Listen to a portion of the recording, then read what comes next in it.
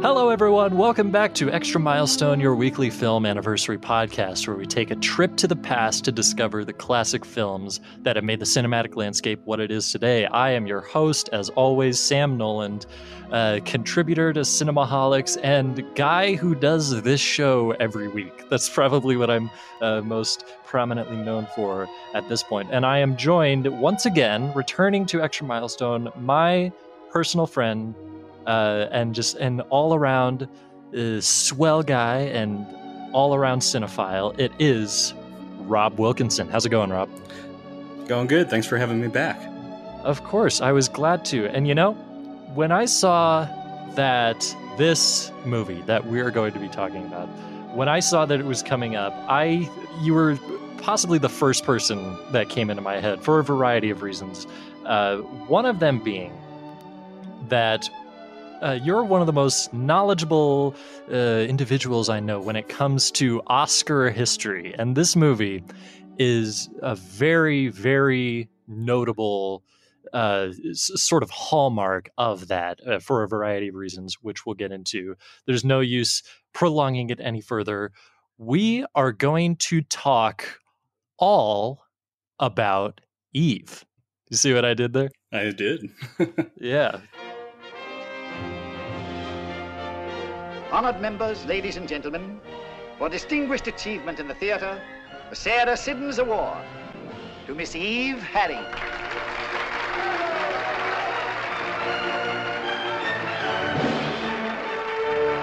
I'm going to take you to Margot. Oh, no. Oh, yes, she's got to meet you. She's quite a girl, this what's her name? Eve. I'd forgotten they grew that way. I take it she read well. It wasn't a reading, it was a performance. Brilliant, vivid, something made of music and fire. How nice. After all you've said, don't you know that part was written for Margot? It might have been 15 years ago. It's my part now. You're quite a girl. You think? Fasten your seatbelts. It's going to be a bumpy night. You do all that just for a part in a play.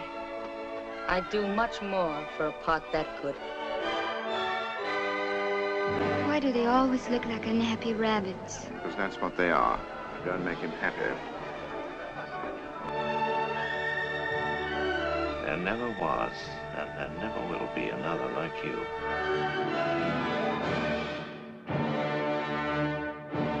All About Eve was released in October of 1950 and features an all-star cast and was, I think, correct me if I'm wrong, is it the most nominated film in Academy Award history?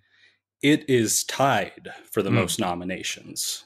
Do you know what the other ones are? Yes, I do. Titanic and recently La La Land. Oh, really? And it's 14 nominations, correct? 14 nominations.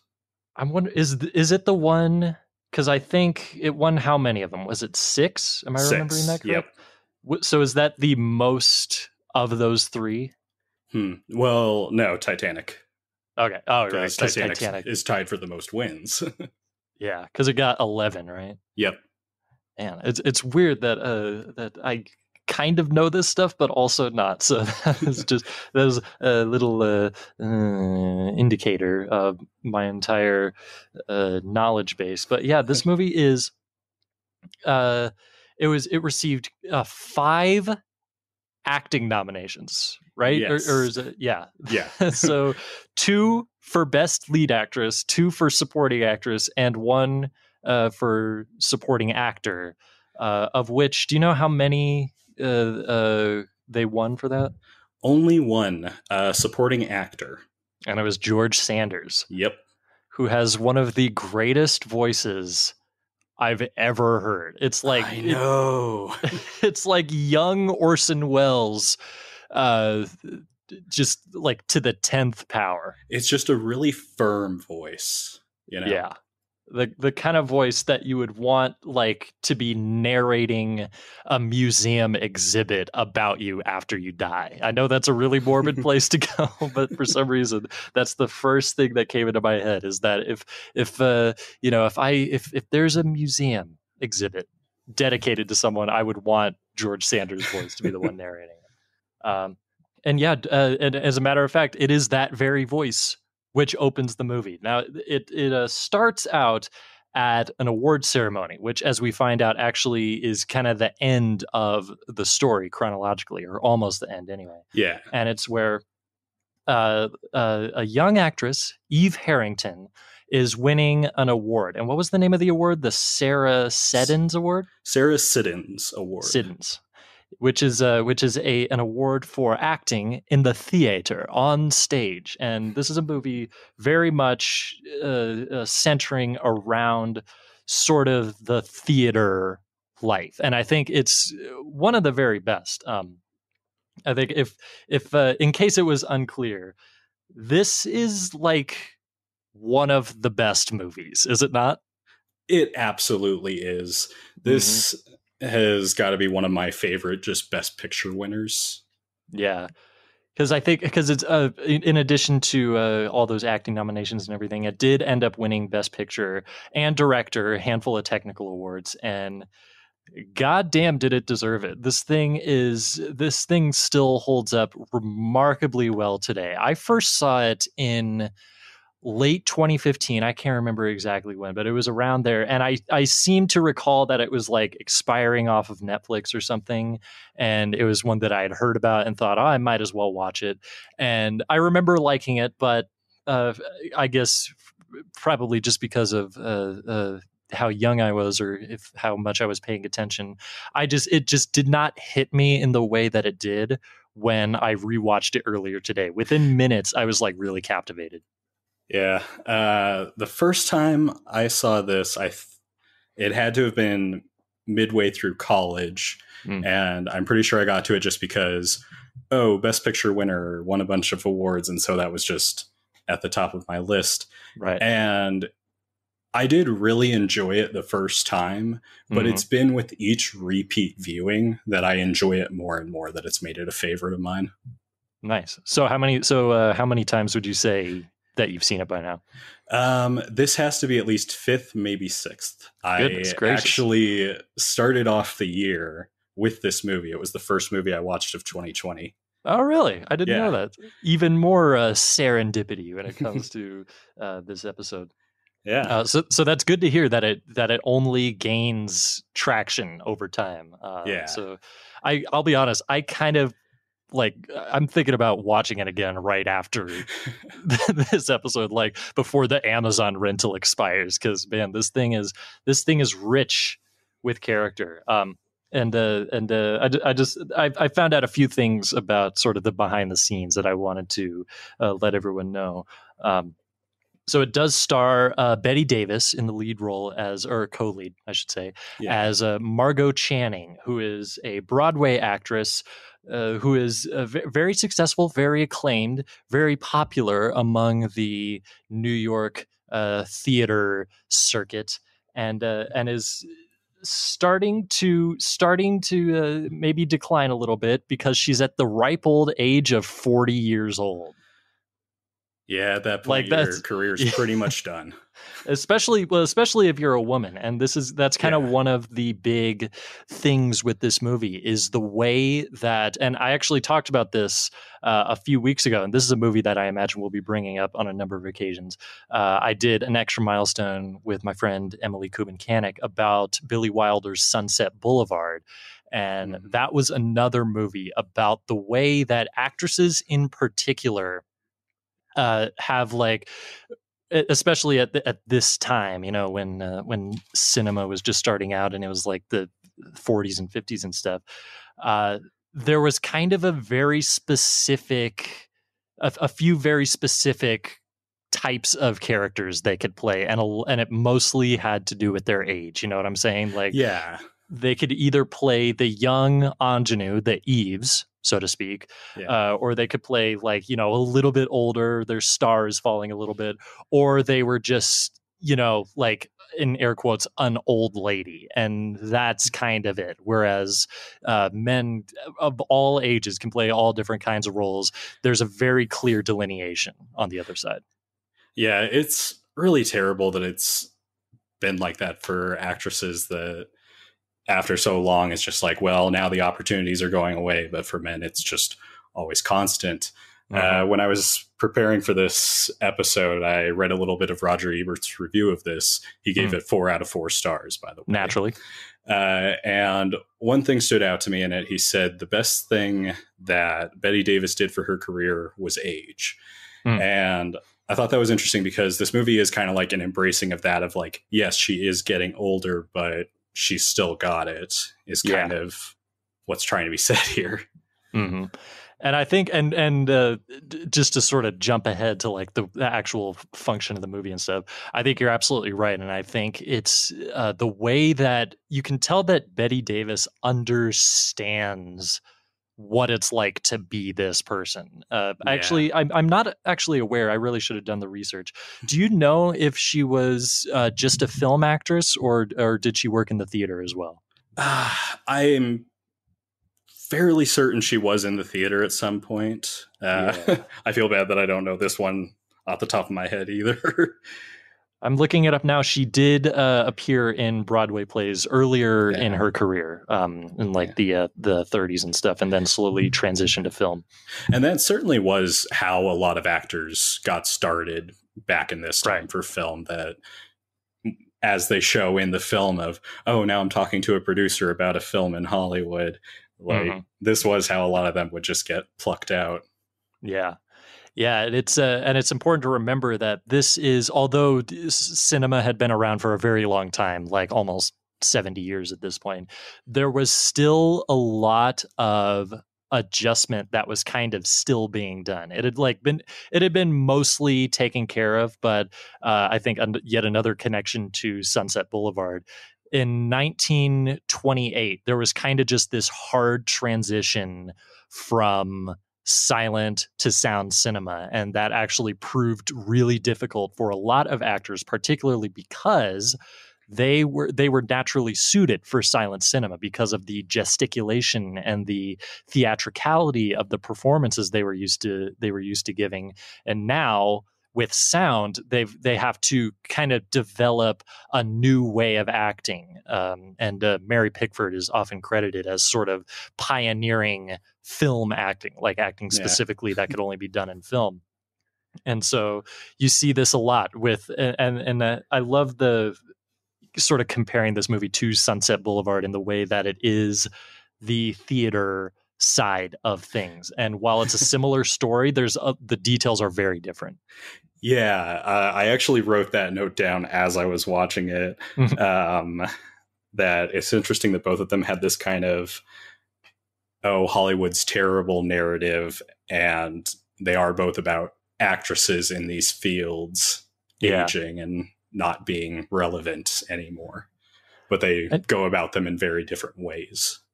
I think you're right. And it hit me. I can't remember the exact scene, but about halfway through the movie, it kind of clicked into place what sort of the key difference, not only in the way these two movies are constructed, but kind of the fundamental difference between theater and film. Like if you really boil it down, theater is personal. It's visceral. It's tactical. You are there watching a performance take place that will only happen one time.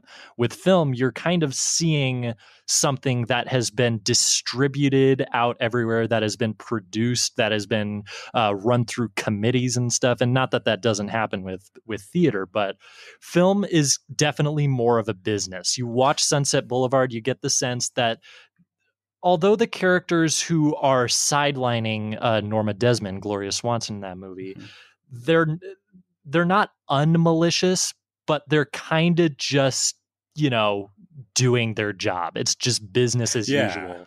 This movie is savage. Yes. It's one of the most savage movies I've ever seen. The insults in this are out of this world. Yeah, it's a wild movie. I love that memorable line, "Buckle up, it's going to be a bumpy night." Oh my goodness. Like, The jabs that Betty Davis has in this movie, sometimes without even talking. The first thing we in that award ceremony, in the first scene, that's when we first see Betty Davis, and she has this glare that could like disrupt the San Andreas fault. It's crazy, the death glare that Betty Davis has. And what ends up happening is we flash back from that award ceremony and we see how it all came to be, where again, like I said, Margot Channing is a very successful actress, and she is currently doing a run of performances of what was the play's name? Aged in Wood. Aged in Wood, yeah. And a very successful play. And as it turns out, she has a fan, Eve Harrington, played by Ann Baxter, who one night is just sort of like skulking around outside of her dressing room and is discovered. I think it's important to note that she's been skulking around for several performances now, that she's been there every night just waiting for Margot to go in and go out of the theater. Mm-hmm. It's across multiple states, if I remember correctly. Like, yes. This has been a long pursuit that takes place, and it's sort of informs a question that I want to ask about the Eve character. But just to sort of set the groundwork, she is welcomed into Margot's dressing room with her and a bunch of her theater advisors and assistants and stuff, and tells her story, like, of how I grew up poor in Wisconsin and my husband died in World War II. And, I just love the theater, and I've always loved to act and play pretend and stuff. And she's soon taken under the wing of Margot and very quickly proceeds to very insidiously and eventually just downright straightforwardly undermine the very career and livelihood of not only Margot Channing's professional life, but her personal life as well. And that's kind of it. Is just the whole story of, it's kind of like A Star Is Born, except the star is forcefully being birthed. Yeah, exactly. Here's something I got to thinking about. So there's a lot of narration in this movie. Like I said, George Sanders narrates part of it. We also get a lot of narration, sort of a lot of context being put in place by Karen Richards, played by Celeste Holm, who was also nominated for an Oscar for this. Mm-hmm. And she narrates a lot of it. We never, unless I'm forgetting something, we never get any narration from Eve, right? Yes, we don't get any narration from her. So what I'm curious about, and I think, and maybe it's fairly obvious, but I'm just, I'm just sort of wondering here. Do you think it was Eve's intention to maliciously undermine Margot from the very beginning, or did that sort of emerge as time went on? Like, did she have malicious intent from the very beginning, or did it just sort of naturally come about that way? Do you have a thought on that at all? I absolutely have a thought on that. She intended to undermine her from the start. Okay. That's what I thought. I think the movie makes it fairly clear, but I think there's also potentially a way of looking at this, saying like, well, maybe it's just the way of things, but I think you are right. There are ways to go about this without destroying the life of the person you're sort of looking up to, or at least pretending to look up to. So, and I think really the last 30 minutes says it all, of like sums up that answer, that it was her intent from the beginning. Yeah. And I don't know if you want me to get into that now, or if we're skipping too far ahead. No, we can jump around. It's fine. I think we're gonna be talking about the entire plot of this movie. So sometimes we do spoilers, sometimes we don't. If you haven't seen All About Eve, then by all means check it out, because we're gonna get into it here. Yeah. So when Addison confronts her towards the end about all her lies and, oh, you need to go out there and give your best performance, like that's when he really dresses her down and goes, your name's not even really Eve Harrington. Yeah. And basically everything you've ever said is a lie. Yeah. And not even a widow. Yeah. And that, first of all, was just, okay, so she was malicious from the start. She just came in with that sob story, and just to make sure that they got her attention and that they felt bad for her and wanted to help her out. Yeah. And then just worked her way in. But then at the very end, we get Phoebe, right, who was hiding out in Eve's hotel room waiting for her to get back. And we see that Phoebe is just a young Eve, that she's ambitious and wants to be like her and imitates her in just the little bit that we see of her. Yeah. And we see that the cycle is just starting all over again.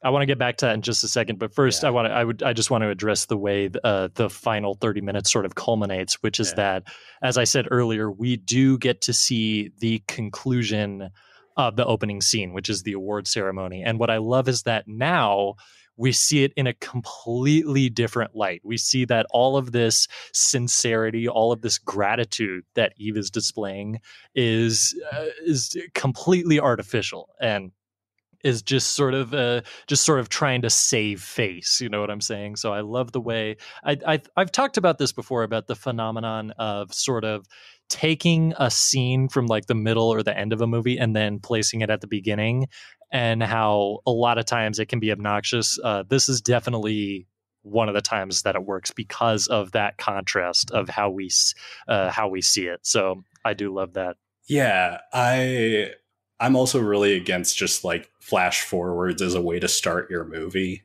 because it can really just be a cheap way to grab attention and then not really have a point to it. But yeah, when we come back to the scene at the end, we have a completely different understanding, and there's so much more weight to it. A movie I saw earlier this year that I'd also recommend for doing something similar. They start off with a scene just kind of in a diner at the train station, and it's just this really brief conversation, but you find out at the end these two people have had this romantic affair for the past couple of weeks, and this is the last time that you're going to see them, and that they're going to see each other.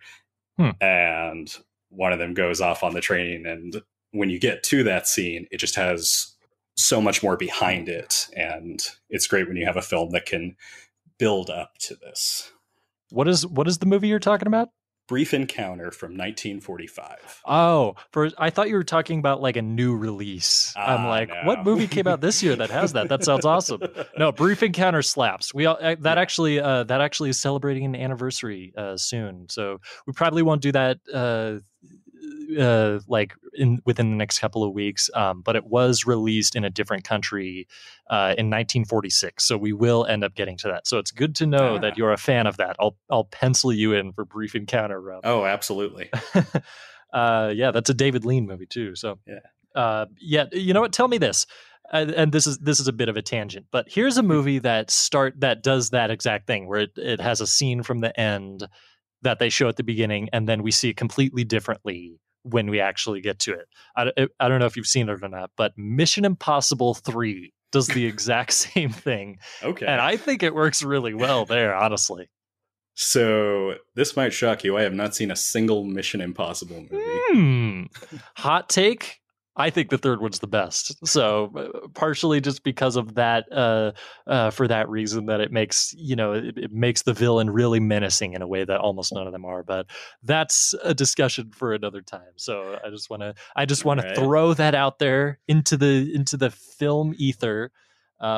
That we will not be covering Mission Impossible 3 on Extra Milestone. So don't ask. All right. And speaking of villains, to tie it all back. That's right. On the AFI's 100 Heroes and Villains list, Eve Harrington got number 23 on the villains list. No. Oh, that is awesome.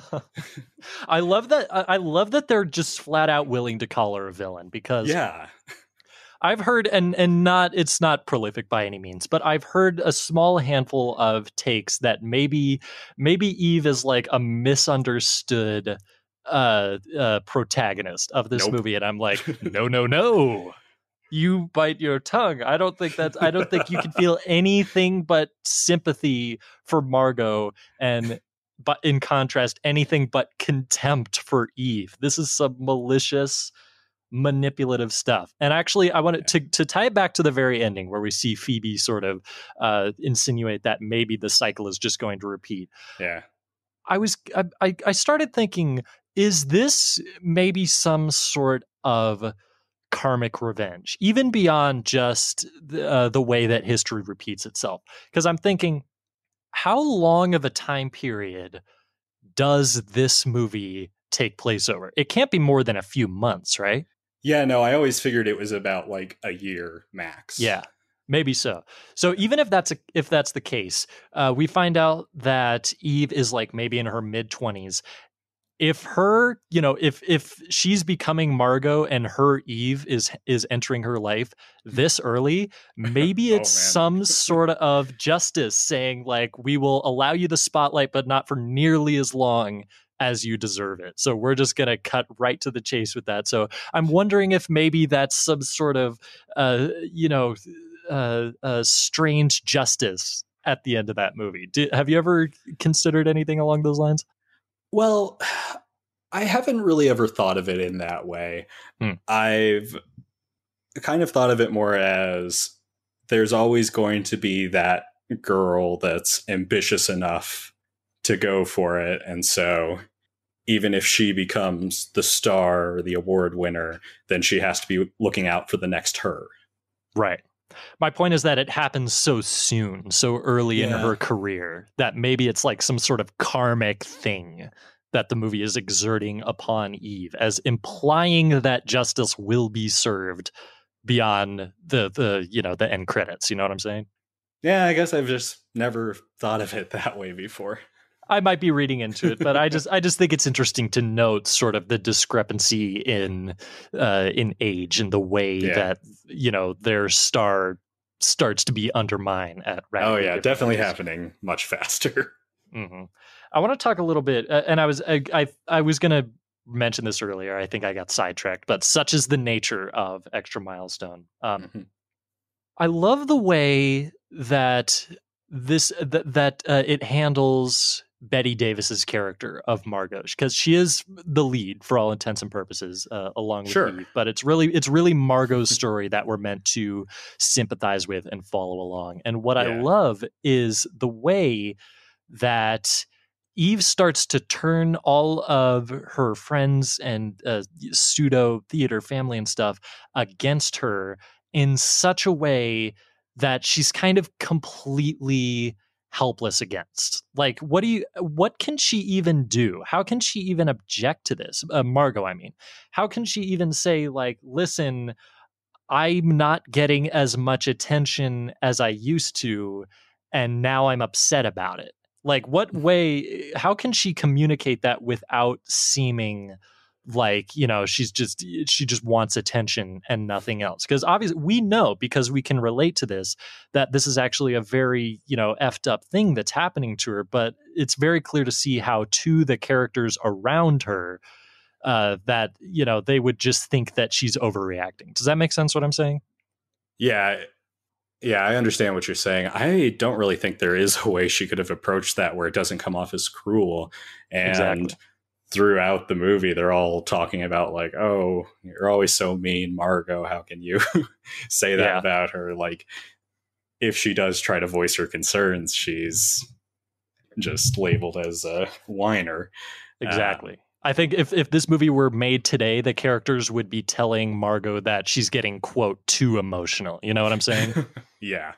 Like that's kind of a common turn of phrase that we're familiar with nowadays. So it's clear to see like this thing is really universal in just the way that it understands that story of, just losing relevance in general, and how much it sucks, especially when it's a conscious effort on someone else's part. So it's a really, really engaging story in that way. And it actually sort of mirrors a little bit of Betty Davis's story of how she came to this movie. I found out in doing a little bit of research, she was like really close to not being in this movie.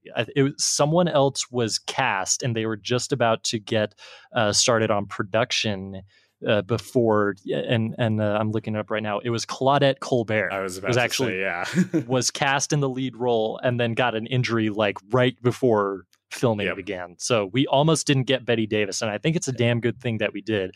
Of course, I hope Claudette Colbert was okay, not to insinuate anything. But and I did write down somewhere, some of the other actresses that were considered for the role. Let's hear it. Just a few: Katharine Hepburn, Barbara Stanwyck, and Vivian Leigh. Yeah.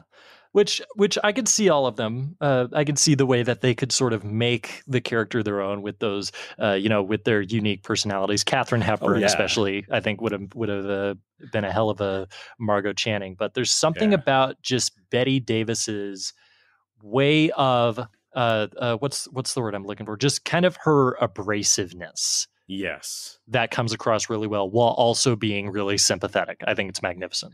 Yeah, I think any of these other actresses would have been great for the role, but they would have all come across very differently. And Betty Davis just makes it her part. Like it's just one of the roles that I think of when I think of Betty Davis. Yeah. I'm trying to, cause she did not win the Academy Award. I'm looking up, do you know who did? Yes, it was for Born Yesterday, Judy Holliday. Ah, yes, that movie. Yes, which an interesting thing about that, I think that was an instance of just split vote at the Oscars. Because if you look, you had Betty Davis, Anne Baxter for this movie, right, and then Gloria Swanson for Sunset Boulevard. Any one of those three, and so would have been perfect. Because they were all such strong contenders, they split the vote, and then Born Yesterday just snuck in there and got it. Weird. Yeah, it looks like Born Yesterday was also nominated for Best Picture, as was Sunset Boulevard and Father of the Bride, which is a damn good movie. But that's a bit of a tangent. And actually, I also found out that, and this kind of informs a little bit of Margot's sort of bitterness, I think, is that Betty Davis had just recently, before this movie got going, severed ties with Warner Brothers, who she had been like under contract with and stuff. This is a 20th Century Fox movie, and so there's definitely Betty Davis was not one to make compromises and undermine herself. So I think that's really funny. Matter of fact, she scared Marilyn Monroe on the set of this movie. In the scene in the lobby with George Sanders, apparently at one point Betty Davis like snapped at her or something, and Marilyn Monroe, who is almost unknown at this point, went off and like threw up. Yeah, that sounds right. I didn't come across that particular story, but I did hear about behind the scenes, a lot of the cast was just frustrated at Marilyn Monroe because she did keep messing up her lines. Oh, really? Yeah. She's not even in the movie that much, so... Yeah, she's got, I think, 2 scenes, right? Yeah. It's something like that, 2 or 3 anyway. But yeah, this is one of her very earliest roles, so it is nice to see her in it. Oh, yeah. I want to real quick, just before I forget, I want to give a shout out to... or just address, I should say, that this is actually based on a short story, The Wisdom of Eve, by Mary Orr, who was not given screen credit for some stupid reason. So shame on you, Joseph L. Mankiewicz. But evidently that story was itself based on kind of a different story that Mary Orr had heard. So this is very much coming from a genuine place where this happens a lot in the show business as a whole. Yeah, and I think kind of like Sunset Boulevard, that while it's fictional, there's truth to it. Yeah. Right down to the characters, sort of, it seems like they could be playing a version of themselves. Yes. With the exception of George Sanders, who, as far as I know, was not a scathing Broadway critic. But I would believe it if he was, because What a commanding presence that man has. A fun fact, and this has nothing to do with anything. George Sanders was the first live action Mr. Freeze. Did you know that? I did not. Yeah. In the 1966 Batman TV series, George Sanders played Mr. Freeze, a very different version of the character. So sorry, Arnold, you were not the first one there. And actually, funnily enough, I've been watching the 60s Batman show recently. Yeah. In the very next episode, guess who plays a villain named Zelda the Great? Who? Ann Baxter. Oh. They had 2 All About Eve alumnus in a row. As far as I know, they were the only 2 cast members to appear on 1966 Batman, but that's awesome, right? Yeah, that's pretty cool. I love that. So yeah, I think we've said a lot. Did you have anything else that you wanted to address on All About Eve? Because obviously we could go on for a very long time, but just any other big things? One thing I do want to add, just because I liked it. Mm-hmm. I don't know if I've just never connected this before, but remember Birdie? Thelma Ritter. Yes. She's in Rear Window playing a kind of similar smart-mouthed like a personal assistant. Yeah, I was like, where do I recognize her from? And not only her face, but this specific character. It was Rear Window, which incidentally, her character in Rear Window, along with what was the other lead in Rear Window? Jimmy Stewart. Jimmy Stewart. Grace Kelly. Grace Kelly, that's right. Grace Kelly and Thelma Ritter were sort of one character bifurcated into 2 from the original short story. So that's always a fun thing to bring up. Yeah. Rear Window, covered on Extra Milestone last year. That episode's still up. On the same bill as On the Waterfront, did that one with Will Ashton. So that's fun. A lot of 50s synergy. I did have one more thing I wanted to mention. So it's Christmas 2019. I've worked a long day at Alamo Draft House. Right. Running where on we the both busiest work. day of the year. Yeah. We both were very busy that day. Christmas was ludicrous. Are you talking about Christmas Day? Yeah, Christmas Day. Oh my gosh. That is one of the worst days of my life. Oh man. Not even kidding. Wow. Oh my. Well, after the long hours, I get home, finally open Christmas presents, sun's gone down, and I get a copy of All About Eve, the Criterion release. Oh, that's just awesome. like I've wanted. Nice. And I go and open it, and it's very strange because they've never done this on packaging since this. For a second, I thought you were going to say that like a different disc was in there. Like I open it and it's Armageddon. Okay, don't joke about that. That's an actual thing that happens. But oh yeah, I know. But instead of, like those plastic studs that you put your disc in a DVD case like you normally would, there's these black putty things. What? Like, I'll have to send you a picture after this, but I've never seen them on any case before. And they're kind of sticky, so are they on the disc itself? No, like it's the nub that you put the disc on, which also I have a really hard time getting it on there. I know exactly. I have a few like that too. I know exactly what you're talking about. Oh my gosh! So the booklet is in there, and it's stuck up against these. And the first time I go and open it, it damages the cover on the booklet. Oh no! Criterion. What are you doing? You were doing so well. What's wrong with the plastic? Yeah, and the 3 movies that I've gotten since this one on the spine codes, they're back to just the plastic. Really? Yeah. So they got so many angry letters that they just discontinued it immediately.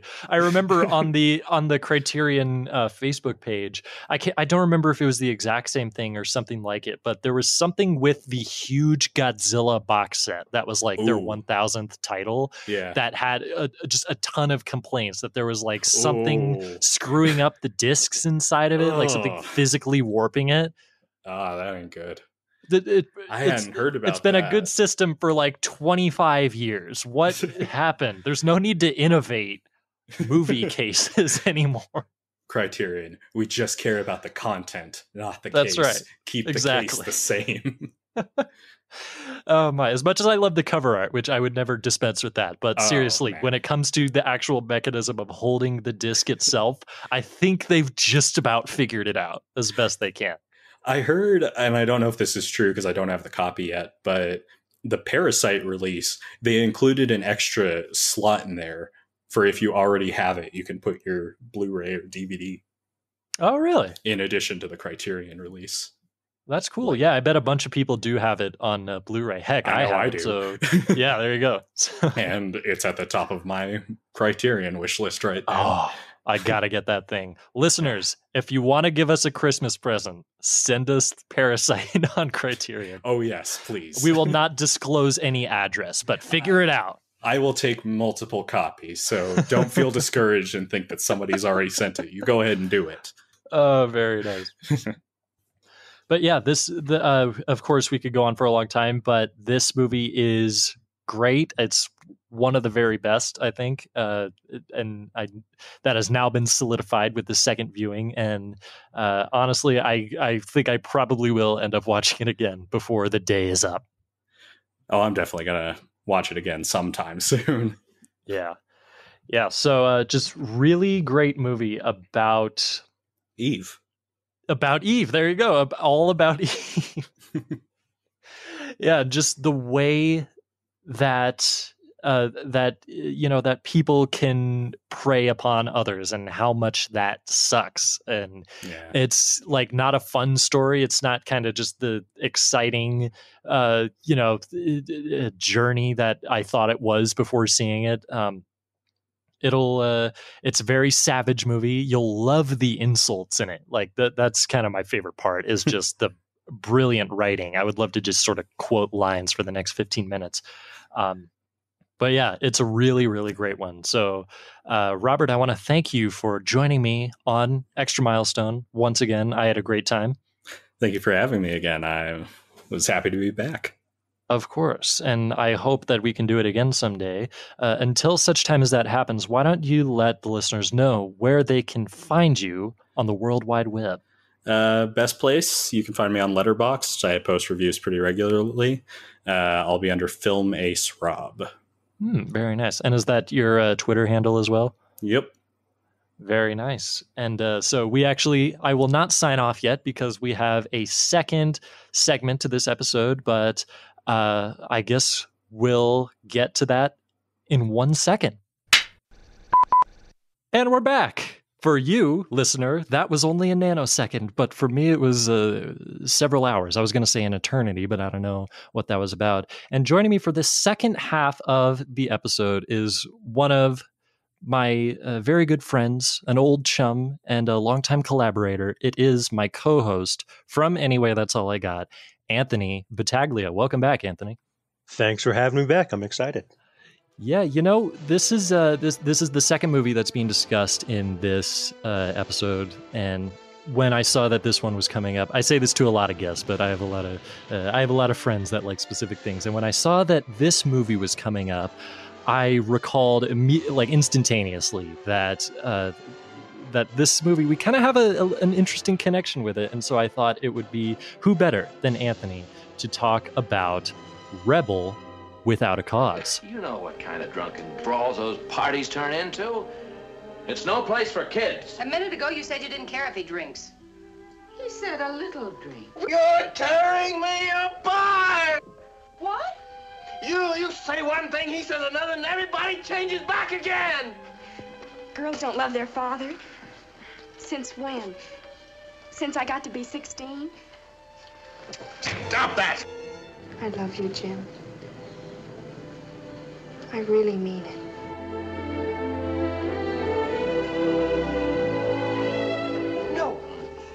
No, I don't want you to go to the police. There were other people. Why should you be the only one involved? But I am involved. We are all involved. Mom, a kid was killed tonight. This is all going too fast You for better me, give son. me something You better give me something fast. Jimmy, you're very young. A foolish decision now could wreck your whole life. In 10 years, you'll never know this even happened. Dad, answer her. Stand up! You want to kill your own father?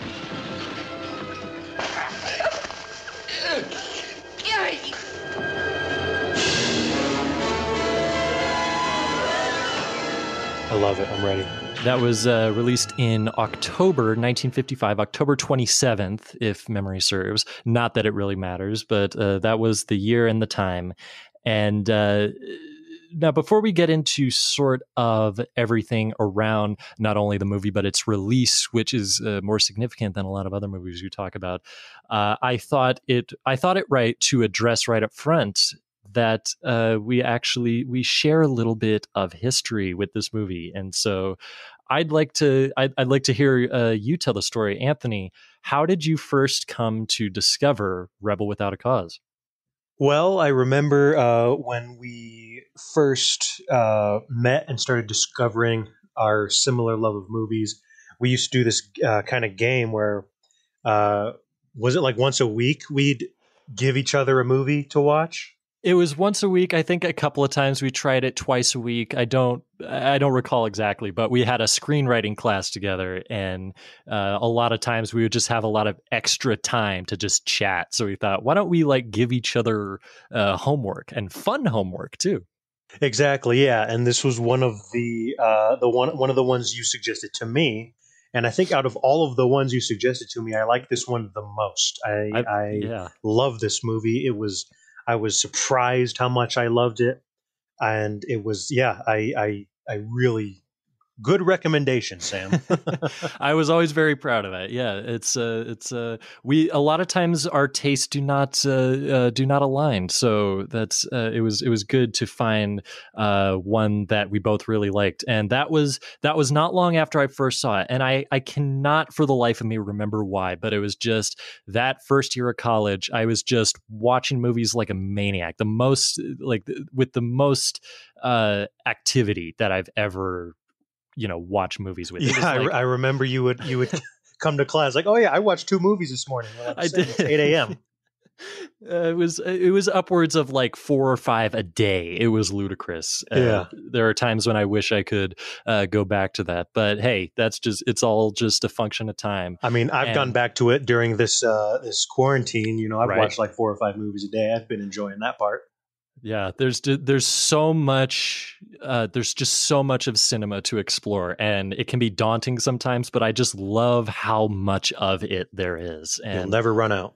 Never ever. I defy anyone to run out. That maybe you could have done it in like 1937. Maybe you could have seen every movie ever at that time. Not as much anymore, but again, that's just what makes it so this art form so unique is the specific journeys we take. And I remember it was that first year of college. I was just watching a ton. I'd already seen a ton of classics, but there were obviously a ton that I haven't seen still to this day. There's a lot of holes in my education. And one day, just for whatever reason, I suppose, I decided to watch Rebel Without a Cause. I think I may have been on a bit of a Nicholas Ray bender, who's the director of this movie, very active throughout the 40s and 50s particularly, and had a lot of really great movies. I can't remember a single one that I didn't like, and this one is at least one of the top 2 most iconic and well-known. It's tied with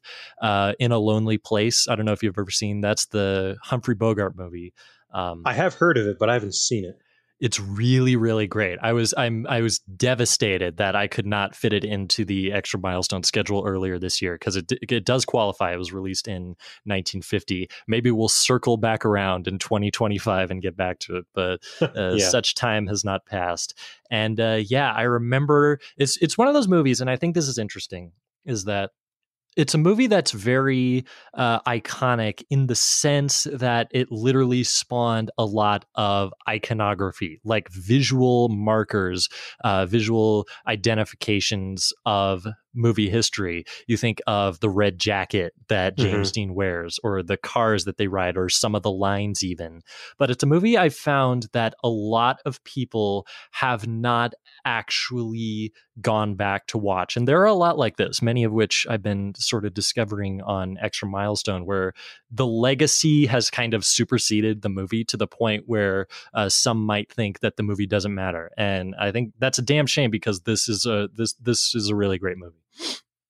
Yeah, when I go back and watch these like classics, I try to separate the reputation from the experience, because when they were released, there was no reputation. This was just a new movie starring this new star, James Dean and Natalie Wood. So when I watched it the first time, and this time, I guess, I was just like, let's just watch a movie right now. That's all we're doing. We're just watching a movie.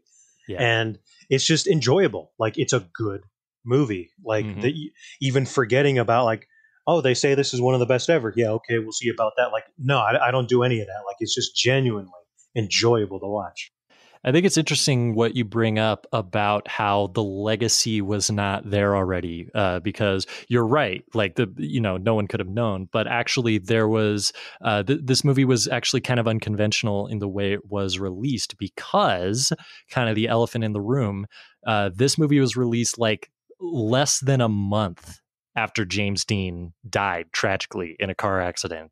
What happened was that they started filming this movie, and it was kind of just like a B movie thing that people didn't really think that much of it.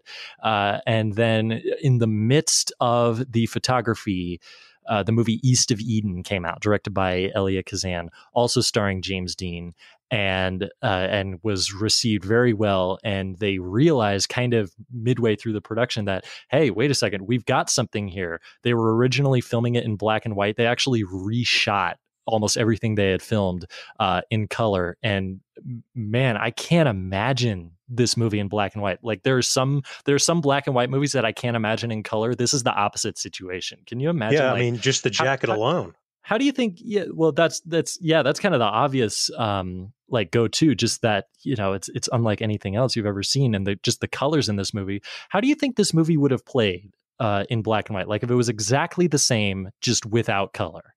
Well, I think it definitely would have been a different experience. I think the color helps bring out some of the differences of the youth, because this is right when color was first becoming more emphasized and more encouraged. So I think it's natural for a movie starring mostly young people, about the young person experience, being in color, kind of shedding light on that experience. And I think a black and white film it might have even just faded into the background of a lot of the other movies of that time if it was just black and white. Yeah, I think you're absolutely right. And I love what you said about the way that it really kind of drives home the divide between parent and child, which is very much about what this movie is about. Not even like multiple generations, this specific generation, and the kids, the youth at the time, and the parents. And I think if it were in black and white, that would have definitely come across. Like, it would be hard not to. This is not a particularly subtle movie, and not that that's a bad thing, but that's just kind of the tone that it's going for. But it just hammers it home that much further, and I think it definitely would have faded into obscurity if that were the case, and that we would all have been worse off for it. And now this is 1955. I think it's worth noting that the 50s are often cited as the decade that, for lack of a better explanation, kind of started viewing teenagers as real people. You know what I'm saying? Like, before this, there were kids and adults. There wasn't really a transition point. Matter of fact, if a teenager showed up in a movie, they were often just kind of pigeonholed in with the kids. Whereas this is very specifically about the teenage experience, and specifically of the 1950s, what it means to be like just tasting freedom and yet never getting it, and how frustrating that is, and how dangerous that can be. And this is a really just kind of a sad, regretful movie. And I love the way that contrasts with the bright colors, with the vibrant imagery. And so that is yet another reason that we kind of lucked out without knowing it. Yeah, for sure. Yeah. It reminds me of a movie, and I feel like I bring this movie up all the time, but I just saw it earlier this year, and it kind of blew my mind. It was, and I ruin the pronunciation every time, so I'm just going to acknowledge that right up front. It is Agnes Varda's Le Bonheur, which translates to happiness, and it has a very similar approach, tonal approach, I should say, in the way that the imagery is vibrant and the story is told and delivered in such a way that seems like it's just kind of a lighthearted melodrama, when actually it's a really deeply troubling story of adultery and jealousy and just existential dread. And that movie has just been on my mind since I saw it like 6 months ago. So do check that one out. I believe it's on the Criterion channel. It's different. It's about a different thing than this movie, but it does it in the same way, which I think is neat.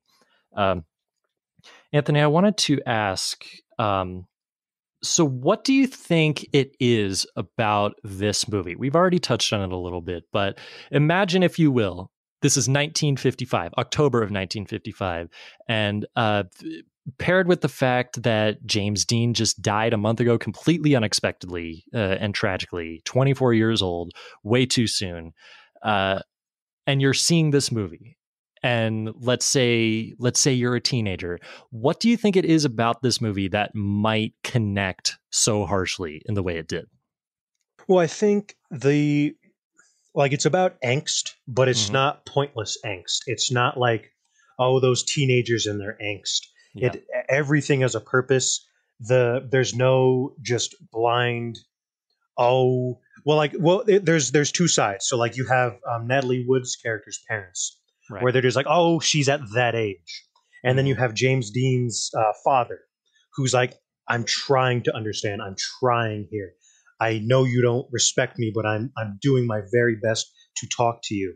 And I think maybe that's what it was. Like when a teenager sees that they're being represented, like, oh, hey, I've felt that way. You know, it's a very specific, like, oh, isn't that nice? We're not being shrugged off this time, you know? Mm-hmm. I recall very starkly, and that's not a pun on James Dean's character's name, Jim Stark, but I remember very viscerally the first time I watched this movie. Right at the beginning of the movie, what happens is that James Dean is drunk and is just sort of scurrying around the streets. I forget the actual verb, but is just sort of walking around and stuff, and is brought into a police station or a juvenile hall or something of that nature, and eventually gets to talk one-on-one with some kind of a therapist or an officer or something of that nature, and is just talked to as a person for what we can tell is kind of the first time in a very long time, if not forever. And the guy says, well, here, why don't you hit something? Why don't you hit the desk? And you can tell that is just such a moment of relief, such a release. And the simple fact is that there's just not enough places to do that. There are not enough places in the world of this movie and the real world, I think, where people of all ages, but especially teenagers, can just kind of let their guard down. You know what I'm saying? Yeah, I really wish we could have seen more of that character, because that scene was kind of the first scene where I realized, oh, this is a little different than what I was expecting. Mm-hmm. I really love that opening scene. I think drunk James Dean is hysterical, and I think I think that scene does a great job of establishing all of our main characters, right? And that moment he has where he's hitting the desk, and it doesn't really help, but it gives him a release in that moment. Like right. He's like, okay, there's something more I need to deal with right now because I just gave it to this desk and I'm still angry. Yeah. And this is the same sequence where he says possibly the most iconic line in the movie, just sort of yells in a moment of unbridled frustration, "You're tearing me apart," which Tommy Wiseau would pay homage to in the room. Some people say James Dean walked so Tommy could run. I respectfully disagree. James Dean ran so Tommy could ascend. So I'm just going to leave that right there. I mean, I'll say I thought that's one of the most iconic parts of it. Like I've known about that line before I ever even watched the movie, and I thought it was kind of hammy the first time I heard of it. And then when I watched the scene in context when he's drunk, I'm like, okay, he's drunk. That's not because that's not how people talk. They don't just. It's not a soap opera where you just stand up, tearing me apart. Like, I think him being drunk in that scene, because, like, what's the saying? Sober thoughts are drunk actions. Like, that is, like, that scene is one of my favorites in the movie because of that interaction. And I think it's his dad who's, like, his mom's freaking out, and his dad goes, "He's just loaded, honey." And like I just laughed for like 5 minutes like that. And then he's wandering around, he's knocking on the glass window, he looks at Play-Doh, he says, "Hey, why did you take my jacket, man?" Like, I don't know why I love that scene so much this time. Yeah, it's it kind of really encapsulates this entire character, and maybe even by extension the entire teenage experience, where there are all these things going on, all these like personal relationships. Hell, like school is barely even brought up in this movie. That would have just been the cherry on top. But there are so many things you're dealing with at this time in your life, at like a greater volume than you ever had before. And because it's the first time you're dealing with this many things, it feels like the end of the world. It feels like, how will I ever get used to this? And so that is why we just get so many, I'll say, rash decisions that are made in this movie. One of them resulting in a guy's death. Like, a teenager dies in this movie. I remember watching that and being amazed, A, that like the production code would allow it, and B, that it was in this movie, which I guess it was just an example of, I'd been led to believe that it was a different kind of movie. By who, I couldn't quite say, but it's just one of those things where you hear about this movie and then you actually watch it and see what it is, and it's a lot different. And to the point where I think part of the reason it's so good is because of when it was released. Like, if this movie, same basic plot and everything, if it were released today, I think it's fair to say we wouldn't really think much of it. But that's because we've seen so many like it. This was kind of the revolutionary aspects of this movie. Like, you can see it, you can practically see it happening as you're watching the movie. Yeah, you can see this movie has been made 100 times since it's been made. And it's been made poorly 1,000,000 times too. Like, they see, like, this movie, so many people thought they were as cool as James Dean after this movie came out. Like, and so many writers thought they could come up with characters as interesting, and they couldn't. They hone in on the angst and the silent type, and they forget that he's not. He's sincere. He's not faking it. Mm-hmm. He's not hiding from everyone, and he's not quiet because he wants to be cool. He's just like, I don't know anyone here. I'm just trying to walk to class. I didn't know I shouldn't step on that seal. Sorry, buddy. And like, that's another like little interaction I think kind of sets this movie apart from its kind of copiers, where I think a lot of times movies want to get that character, the James Dean type character, in an altercation right away. It's like, hey buddy, what did you mean to walk on that? And then it automatically becomes a big thing. But in this movie, that altercation lasts 20 seconds. Yep. But he goes, "Hey man, sorry, I didn't know." And then the bully's like, "All right, you know where you're going? Go to this room." And it's over like that. And it's just a little tiny details that people have exaggerated ever since then. Like, the amount of school bully scenes that I just can't stand in schools. This movie has none of those, except for the knife fight. But that was kind of right. Yeah, I was going to say that's not to say that there aren't other altercations, but they're not where you would expect in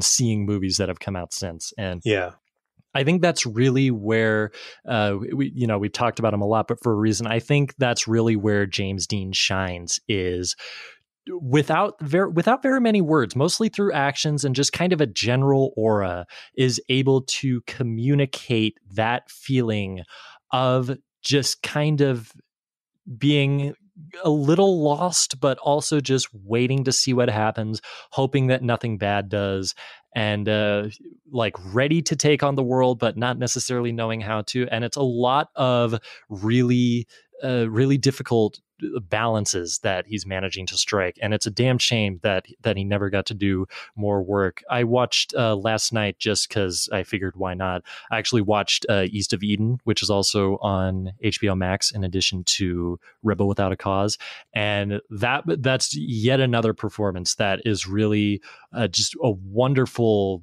portrayal of kind of what a lot of youths at the time were feeling, and to see this person on screen who understands it must have been really powerful. I haven't seen Giant yet, which is James Dean's last movie, so I will make sure to get around to that eventually, especially because it'll be eligible for Extra Milestone next year. And there was a scene actually in this movie. I can't recall exactly when it takes place in the story, but it's when James Dean's father, who's played by, let's see here, I always forget actor names, Jim Backus, is talking to Jim Stark, James Dean, and says this line that is accidentally really poetic, where he's saying like, in 10 years, will any of this matter? And here he is talking to James Dean, who had already been killed by the time this movie came out. So it's kind of this accidentally really poignant line about the way that, I'm not going to say parents specifically, but a lot of adults sort of condescend to teenagers, and they assume this position of like, I made it through the time period you're at now, and I turned out all right. Like, does that make sense what I'm saying? I'm kind of generalizing a little bit, but that is kind of the sense I get. Yeah, I think it's his dad's not shrugging it off. It's more of a, I remember getting through it. I'd like to help you get through it, but for somehow I guess I forgot how I got through it. And I think that's kind of pretty relatable to a lot of parents, because if every parent remembered how they felt as a teenager, there wouldn't be any, of these silly arguments they have. And I think a lot of it really, their relationship is one of my favorites in the movie, because it's not just the standard kind of boring, oh, my parents don't get me, like, so therefore I'm going to act out. He's trying. All parties involved are trying to talk and understand. And his mom's a little outside. She's like, why can't you just listen? I'm trying to move. And then the scene where he calls her out is like, don't use me as an excuse anymore. You're not going to make me move this time. Like, I was like, this movie has balls, man. Like, there's that surprised me and it shocked me and I liked it. It was like, this is not this movie's trying to accomplish something, which is more than I can say for most movies that have like ripped this movie off. Yeah, I think you're absolutely right. One thing that I noticed while rewatching it this time is that with very few exceptions, if any, every interaction that a child has with their parent or an adult, just in general, it always comes from a place of the adult trying to correct the child. You know what I'm saying? Like, there's this assumption that we are always in the right because we have more wisdom. And while that is true, they have been around for longer, they do know more about the world, they're also failing to grasp the value of empathy. And I think there are a lot of the greatest movies are about this, about just sort of saying, please listen, and don't approach it trying to prove that you're right. You know what I'm saying? Exactly. Like, it's very much the case of like literally just listen. It's that simple. Like, one of my favorite Simpsons jokes is joking about this movie, and they're watching a trailer for like a ripoff of this movie, and then it's like, this Jimmy, he's in a motorcycle gang and they're being crazy. And then the dad character, who like literally is a spoof of the dad character in this, he has an apron on. He's like, he's a rebel, Ginny. He's a rebel without a cause. And it's just like roll credits. Yeah. I can just picture, that's how I bet, like I'm sure many adults were just like, well, this James Dean kid, what a jerk. He's just listen to your parents, kid, and everything will be fine. Like, no matter how specific and not subtle this movie can be, I bet a lot of people still didn't get that, hey, maybe I should go listen to my teenagers. Yeah, exactly. They're going through a lot, and a lot of times all they need is just like a pair of ears, so to speak. And I think it's worth noting that a lot of the more relaxed scenes in this movie take place in those areas, like I said before, where they feel like they can let their guard down. I think specifically, not so much with this one, but there is a sense in the early scene in the planetarium where they're just sort of going on a field trip and they're just sort of screwing around, joking around, having fun with each other. And it does, of course, lead to a conflict, but there's a moment where they're just kind of getting to be themselves. You know, they're in a darkened room and they're relatively isolated, and you can tell that they're feeling a lot of freedom in this moment. And I think this is sort of expounded upon later in the movie, where they Sal Mineo and Natalie Wood and James Dean end up finding like an old abandoned mansion, which I found this out just before recording. That's the same mansion that they filmed the movie Sunset Boulevard at, which is nice. Which was brought up actually a lot in the conversation about All About Eve. So keep sneaking into this episode, you Sunset Boulevard, you. And yeah, I love what you said just now about sort of the way the perspective changes completely depending on what age you're at. It reminds me, and I might regret doing this because it's actually going to be an extra milestone in a few weeks, but it reminds me of something that Roger Ebert said about the movie One Flew Over the Cuckoo's Nest, where when Ebert was younger, he found himself relating to Jack Nicholson's character a lot more, just sort of, the renegade, the rebel, causing trouble. And then when he got older, started connecting to Nurse Ratched a lot more, and the frustration with having to deal with just this id unleashed on the world. And it got me to thinking about the title of this movie, Rebel Without a Cause.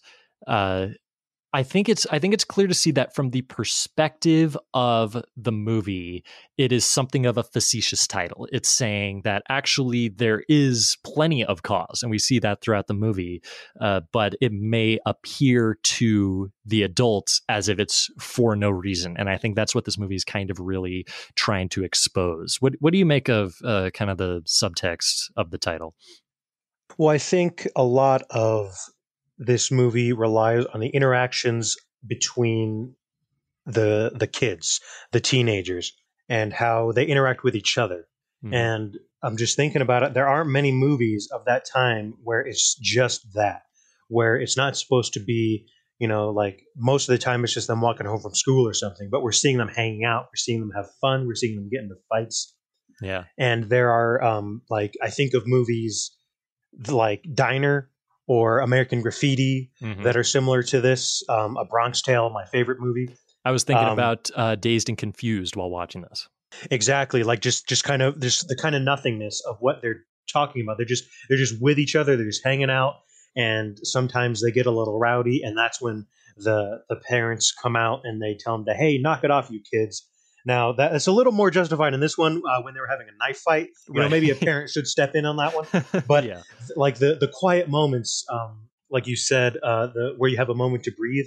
There were a couple that really stood out to me that I think has the subtext that you're talking about. Where the first one is right before they're about to do that chicken driving game, and Buzz and Jimmy are just walking. And Buzz literally says, like, this is after the knife fight, after they've been stabbing each other.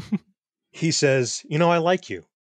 And then they get in their cars. Yeah. And then they're like, let's do this. And then they start driving. And then Buzz, his arm gets caught in the thing. And then he's dead. And there's Jimmy jumps out. and he's rolling, and he's like, whoa. He's just kind of taking it in. I just did that. I jumped. I lost. But he's laughing. When everybody runs up to the edge, he's thinking, haha, they're running up to see the cars that just exploded at the bottom. He's laughing. He's actually laughing. He goes, hey, where's Buzz? And then some random guy goes, down there. And then he stops laughing. And what that scene stood out to me because this probably would have started a friendship. Like they jumped out of if they both had jumped out of their cars, they would have, haha, you're the loser. Anyway, that was pretty fun, wasn't it? And then that would have been it. Like, because he was like James Dean, who's supposed to be like this moody guy. He's like, hey, wasn't that fun? That was kind of neat, huh? And then he's, of course it's all torn away a few moments later. But like, I think that's kind of the subtext of how they were literally enemies a few minutes ago, and then this experience of that obviously is dangerous no matter what. But if it had turned out better, they most likely would have been friends. And then I think that is mirrored later on, when him and James Dean and Natalie Wood are having their alone time moment after they leave Plato to have his nap. Yeah, they're talking about what love means and how they're feeling. Oh, so this is what it's really like. And I think like that is, I think that's supposed to speak, yes, to teenagers, but I think it's mostly to the parents. Like it's not supposed to speak to them, but it's supposed to make them realize that teenagers are capable of having these thoughts, and they're capable of like, they're not just existing. They're going, like, their life has begun. They're no longer just hanging out. They're falling in love. They're making friends. Their futures are being laid out in front of them. And maybe we should slow down a minute and listen to them. Exactly. Yeah. They are confused. They are dealing with a lot, but that does not neglect the nuance that is in their minds. And that's something that literally any teenager will attest to. I defy anyone to find a teenager that doesn't agree. Exactly. And like, it's not like teenagers can't be dumb and dramatic, but like there's also so much, truth in these moments. Yeah. And I was actually going to mention, what I thought you were going to say with the way the scene is mirrored is, and I only just put it together a moment ago, but that when James Dean gets out of the car and starts laughing, I only just realized it mirrors the ending of the movie and spoiler alert, we're talking about the whole movie, when Plato is shot and it's at the same place, it's at the planetarium, and he just starts laughing.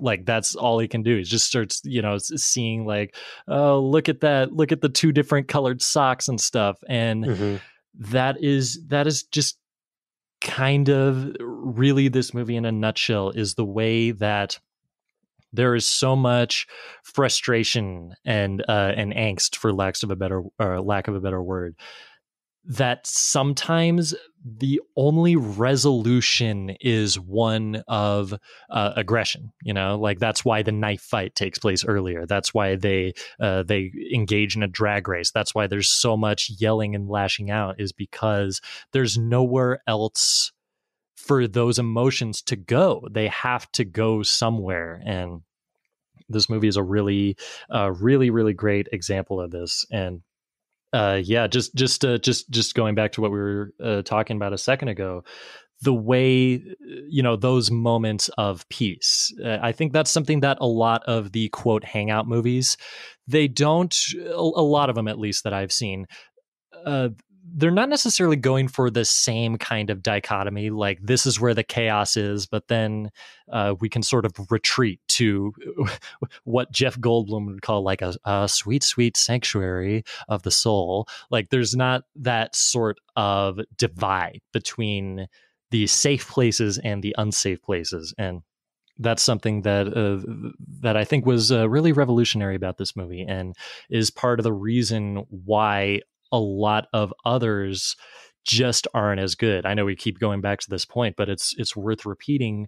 It feels like in a lot of similar movies now, everywhere is unsafe, and that's just not realistic, at least in the way they're depicting it. So I think they could stand to take that lesson from this movie. You know what I'm saying?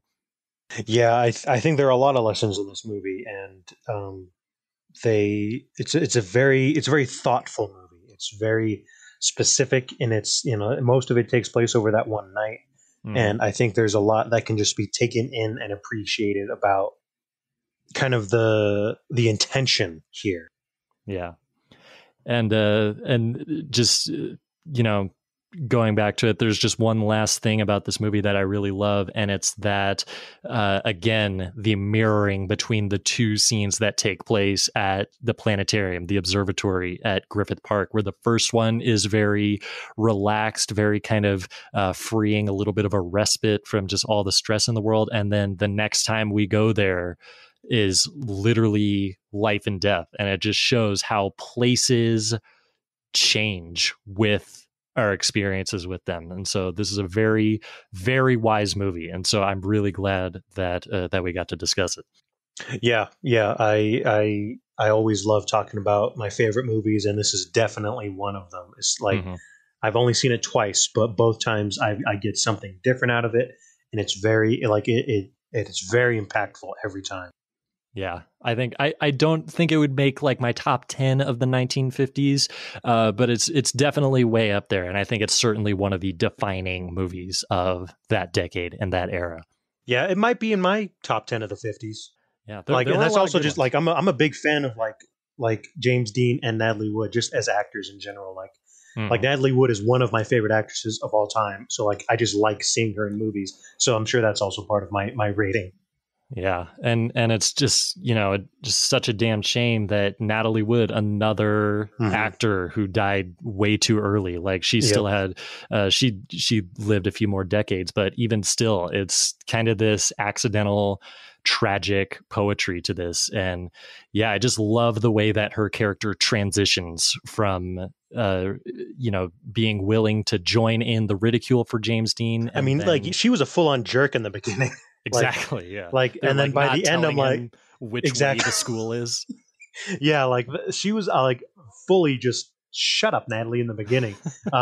Like she was just not. I was not rooting for her. But as she progresses, as we see her relationship with her father, and we see how she reacts to Buzz dying, and we see how she reacts to Plato and Jimmy, and how their friendship has grown. And how she, like we almost see in real time her character fall in love with Jimmy, and it's very like she's just very captivating in this movie. I think everyone's very captivating in this movie, and that's part of what makes it so great. And so definitely one of the great movies about being young and about growing older. So I think that's fair to say. Anthony, I wanted to ask, did you have any final thoughts that you wanted to give about Rebel Without a Cause? Any other observations or maybe similar movies or anything like that? I mean, I was thinking about similar movies. I already mentioned a couple of them: American Graffiti, Diner, A Bronx Tale. A recent movie I would say is Brooklyn with Saoirse Ronan. Ooh, that's a good one. Yeah, I think they have a similar, in terms of the relationship between the two characters. I think they have a similar pacing, and just because it's fun. Fun fact: Fry from Futurama, based on James Dean look in this movie. That's always one of my favorite facts. Since I've seen Futurama a million times, I was thinking about Fry through most of the movie.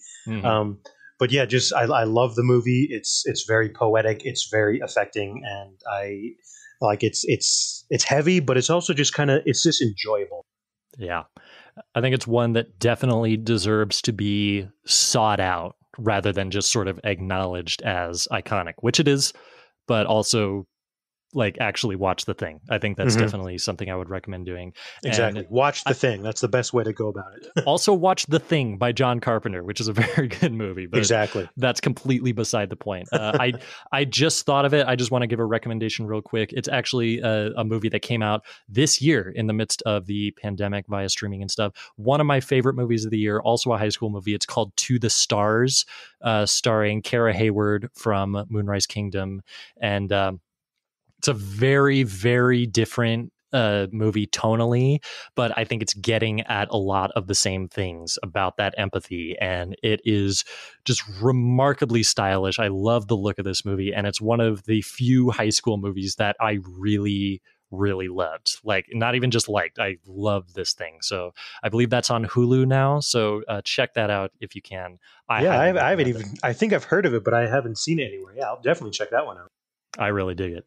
And I think with that, I believe that we can do our whole sign-off shtick. So, Anthony, why don't you let the listeners know where can they find you online? Where can they keep an eye out for what you're up to? Well, I'm on Letterboxd. I got that's where I log and review movies, and then I'll just because I'm here. I'm directing a short film that it's called Briar County, and we have an Instagram. You can just search Briar County, and that's going to be on. We're going to put that in the film festival circuit in the next few months. So maybe by the next time I'm on this show, it'll be finished, and I can tell you where to find it. But as of right now, we're still shooting it. But it'll probably end up being on YouTube, Vimeo, and anywhere else we can put it. So that's awesome. Punch that up. And what was just to clarify for anyone wondering, what was the spelling on that? B-Y. Wait, hold on. Now I forgot how to spell. It's gone through like 15 title changes. We're still in early production. Yeah, B-R-Y-A-R County. Gotcha. Awesome. Yeah, definitely keep an eye on that. I know a lot of the other crew members, and I know that they'll turn out something real nice. I'm also on Letterboxd, just my name, Sam Nolan. Same deal, log everything I watch. I'm also on Twitter at NolandSam. That's where I tweet things, which is what Twitter is for. So that's the deal with that. You don't say. I do say, as a matter of fact. And I host this show every week. I also host Game Over, Man, and a nice place to visit on the Cinemaholics Patreon for as low as $2 a month. You can come hang out with us, talk about the Alien and Predator movies and The Twilight Zone with Adonis Gonzalez and I. And I think, to quote this slugline from our old podcast, that's all we got. I'm Sam. I'm Anthony. And we'll catch you on the next Extra Milestone.